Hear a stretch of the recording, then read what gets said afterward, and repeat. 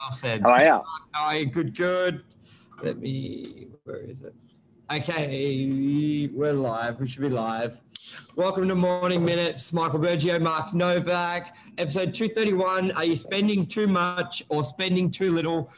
Property renovations, what we see clients do well and what we see clients do not so well. And what do agents mean, or what does it mean when you overcapitalize on your house? Mark, where do you want to start? Big question. Look, the risk of spending too much, guys, on your, and happy to, if anyone's got any questions, throw them out there. But spending too much on your place, you can really just waste the money. I mean, burn the money. I mean, gone. And overcapitalizing is a huge thing for people, because if you do that, like, no one likes to burn the money. You'd rather spend it on something else. So people are always asking real estate agents, what are the guidelines? What do I spend money on? What don't I spend money on? And then equally the opposite. You don't spend enough, it doesn't present well. People penalize you when they go to rent it, or they penalize you when they go to buy it.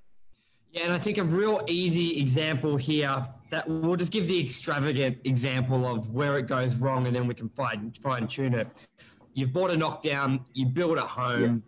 Yeah. It's generally someone of an ethnic background. Then they build a monster home. It's full brick, if not 3 bricks wide. Great example. Yeah. Yes. Yeah. Yes. It's because that's just how you do it. Marble kitchens, gold tapware. It's just you could have done it for 500,000. You've done it for 1.5. Whatever happens, divorce, death, it's generally not a good example, because the reality is, where people need to protect themselves, they're doing this build because they see this build as being a lifelong build majority of the time. But something happens, and then they've got to sell. And they're like, all right, the land's worth 1.2. I spent 2 million. I want 3. But every house in the area sells for that's been brand new, sells for 1.8. It is very, very hard to find buyers that value the extra 1.2 million you've spent and willing to pay for it, because they're like, 1 brick or 3, it's still a wall. No. And to be honest, I don't like the look of it. So they get penalized hard, and they generally sit on the market for 6 months, 9 months, never sell. It makes it worse. So there's your extravagant example, which I'm sure we can all pick that house that's been on the it's the cliche mistake. It is. It's the cliche mistake. I reckon you nailed it in one. It's the spot on mistake that people make.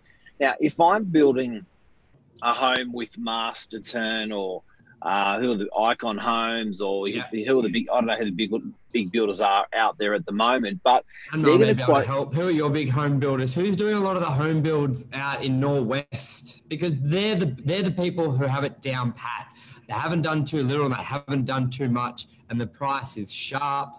And even when you upgrade from there, you're not upgrading from 1 brick to 3, and the price goes from 500,000 to 1.5 million. You're upgrading from a $500,000 home to a 600, to a 700, all within reason of recouping it back if you have to sell.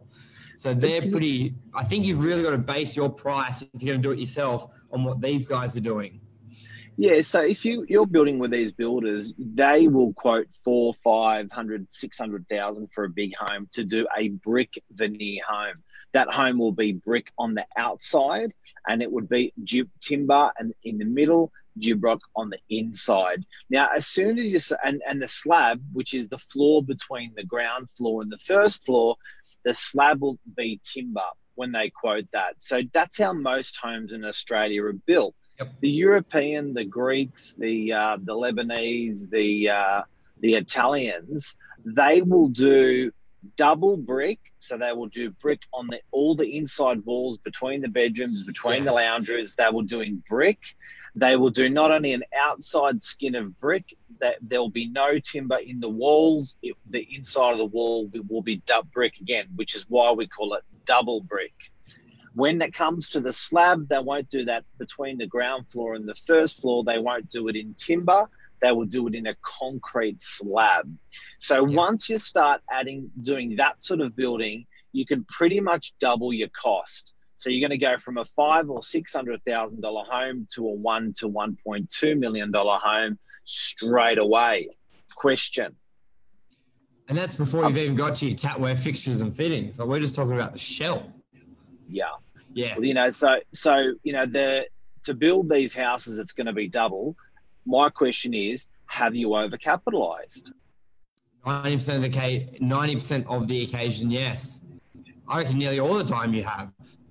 Like it's hard to get it back. People aren't willing to pay full freight. It's like a new car. You spend 100,000, and then you sell it the next week. It's 30% lower. I think the same applies when you build a home too well. But let's not forget, if you're going to live in it for 30 years, you're okay with it. But that's not saying the cheaper your Metricon and Anmar has put down the home builders out northwest that she deals with regularly. We're not saying they're not going to last 30 years, but I think it's, if you're going to live in it, I don't know, it's just a cultural thing more like probably. But because you said, Mark, you don't even see the difference in a knockdown. Like when you see a lot of a knockdown home, the fibros for the shitty double bricks that have run down, you really don't even see much difference in that either. So I almost think it's a myth that people love to see, and I don't know, I just don't see much in it. So that's where we're talking about overcapitalizing there.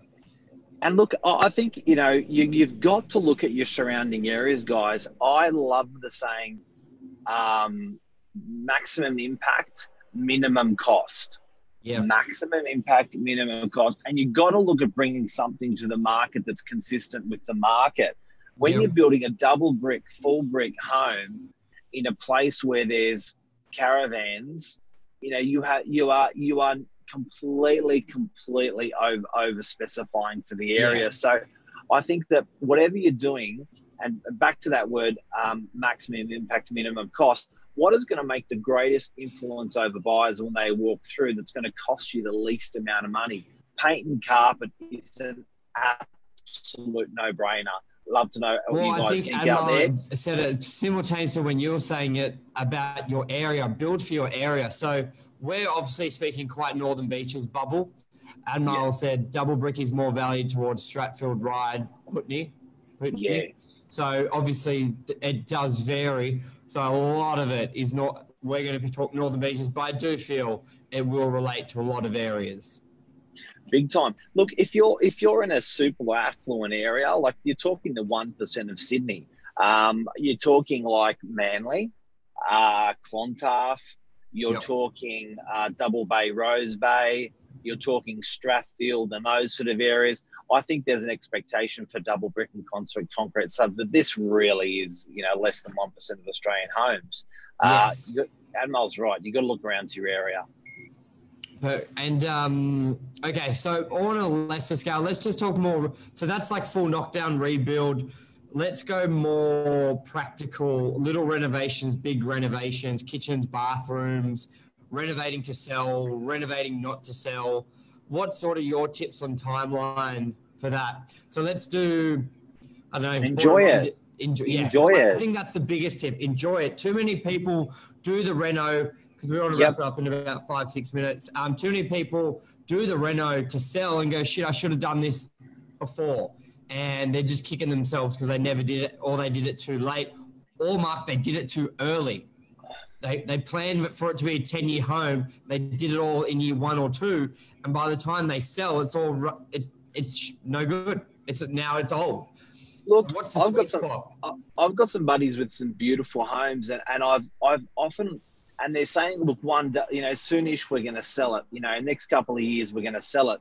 Some of these homes are actually at their peak, and if they hold on another 3 to 5 years, they're going to be an old home. You know, they built these homes maybe 10, 15 years ago, and they're going to be selling them in maybe 5 years. They're going to be a 20-year-old home, but how do they look? They look old.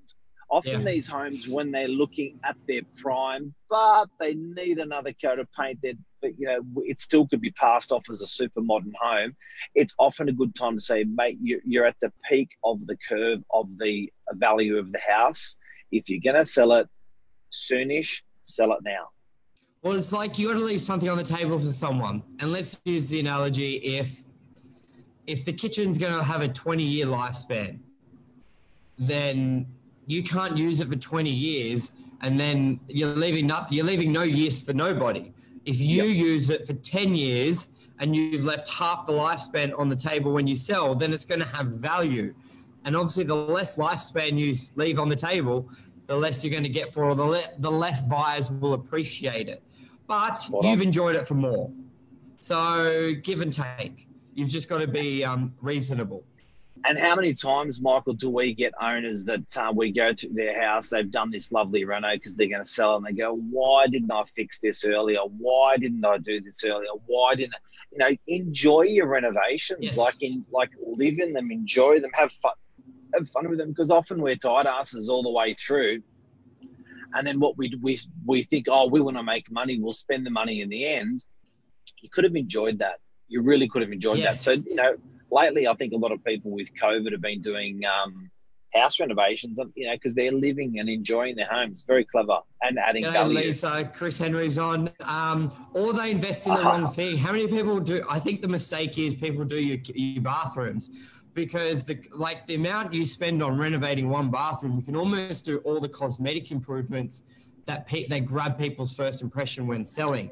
Because bathrooms, or tenants. Because bathrooms, one of those rabbit holes that the cost can just go from 8,000 to 16,000 very quickly. So I think it's also be smart and have a defined line where you stop with your renovations. People go, I'm just going to do this. I think maximum impact, minimum cost. You know what I love? I love the examples of furniture places. Yep. Don't do the fantastic furniture, depending on your area, of course. Don't do your Coco Republic or even your Nick Scali underneath that, but do your Freedom furniture. The Freedom furniture have a great way of pulling off really expensive looking fit out furnished properties at a light budget.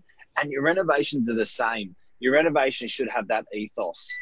Yeah, perfect. Anything else you want to add on today, Mark? Don't spend too much money. Look around at the area where you are and capitalize to be consistent with that area where you are. Enjoy your renovations, I think, is a big takeout. Big maximum impact, minimum cost. Don't forget about those things. It's maximum impact, minimum cost. And if you're in a house that's aging and you've been enjoying it for 10 or 15 years, a big reno or a new home, be careful, because you could be right on the cusp of a major reno needed, and you're not going to get a premium for selling a house. So sell it now before she starts getting old. I guess it's like, you know, it's a bit like a human. You know, I'm going to be really careful what I'm saying here, but it's a bit like a human. You know, that sort of 20 to 35. You know, that's the age that's it's looking its best. Yeah. I'm going to leave it there. We'll leave it there. Thank you. Yeah. I was going to say how far you can dig your hole. I'm not setting myself up for this one, but I think everyone gets what I'm saying when it comes to overcapitalizing. Yes, beautiful. Thanks, everyone. Any comments out there, by the way? I want to say to the Golden Retriever, Chris Henry, g'day, mate. Thank you for saving my life. And Mel, thank you for your support, comments, Lisa. I think we got it all. Okay, great. Awesome. Have a great day, everyone. Hope we helped. Cheers. See ya. Bye. Bye.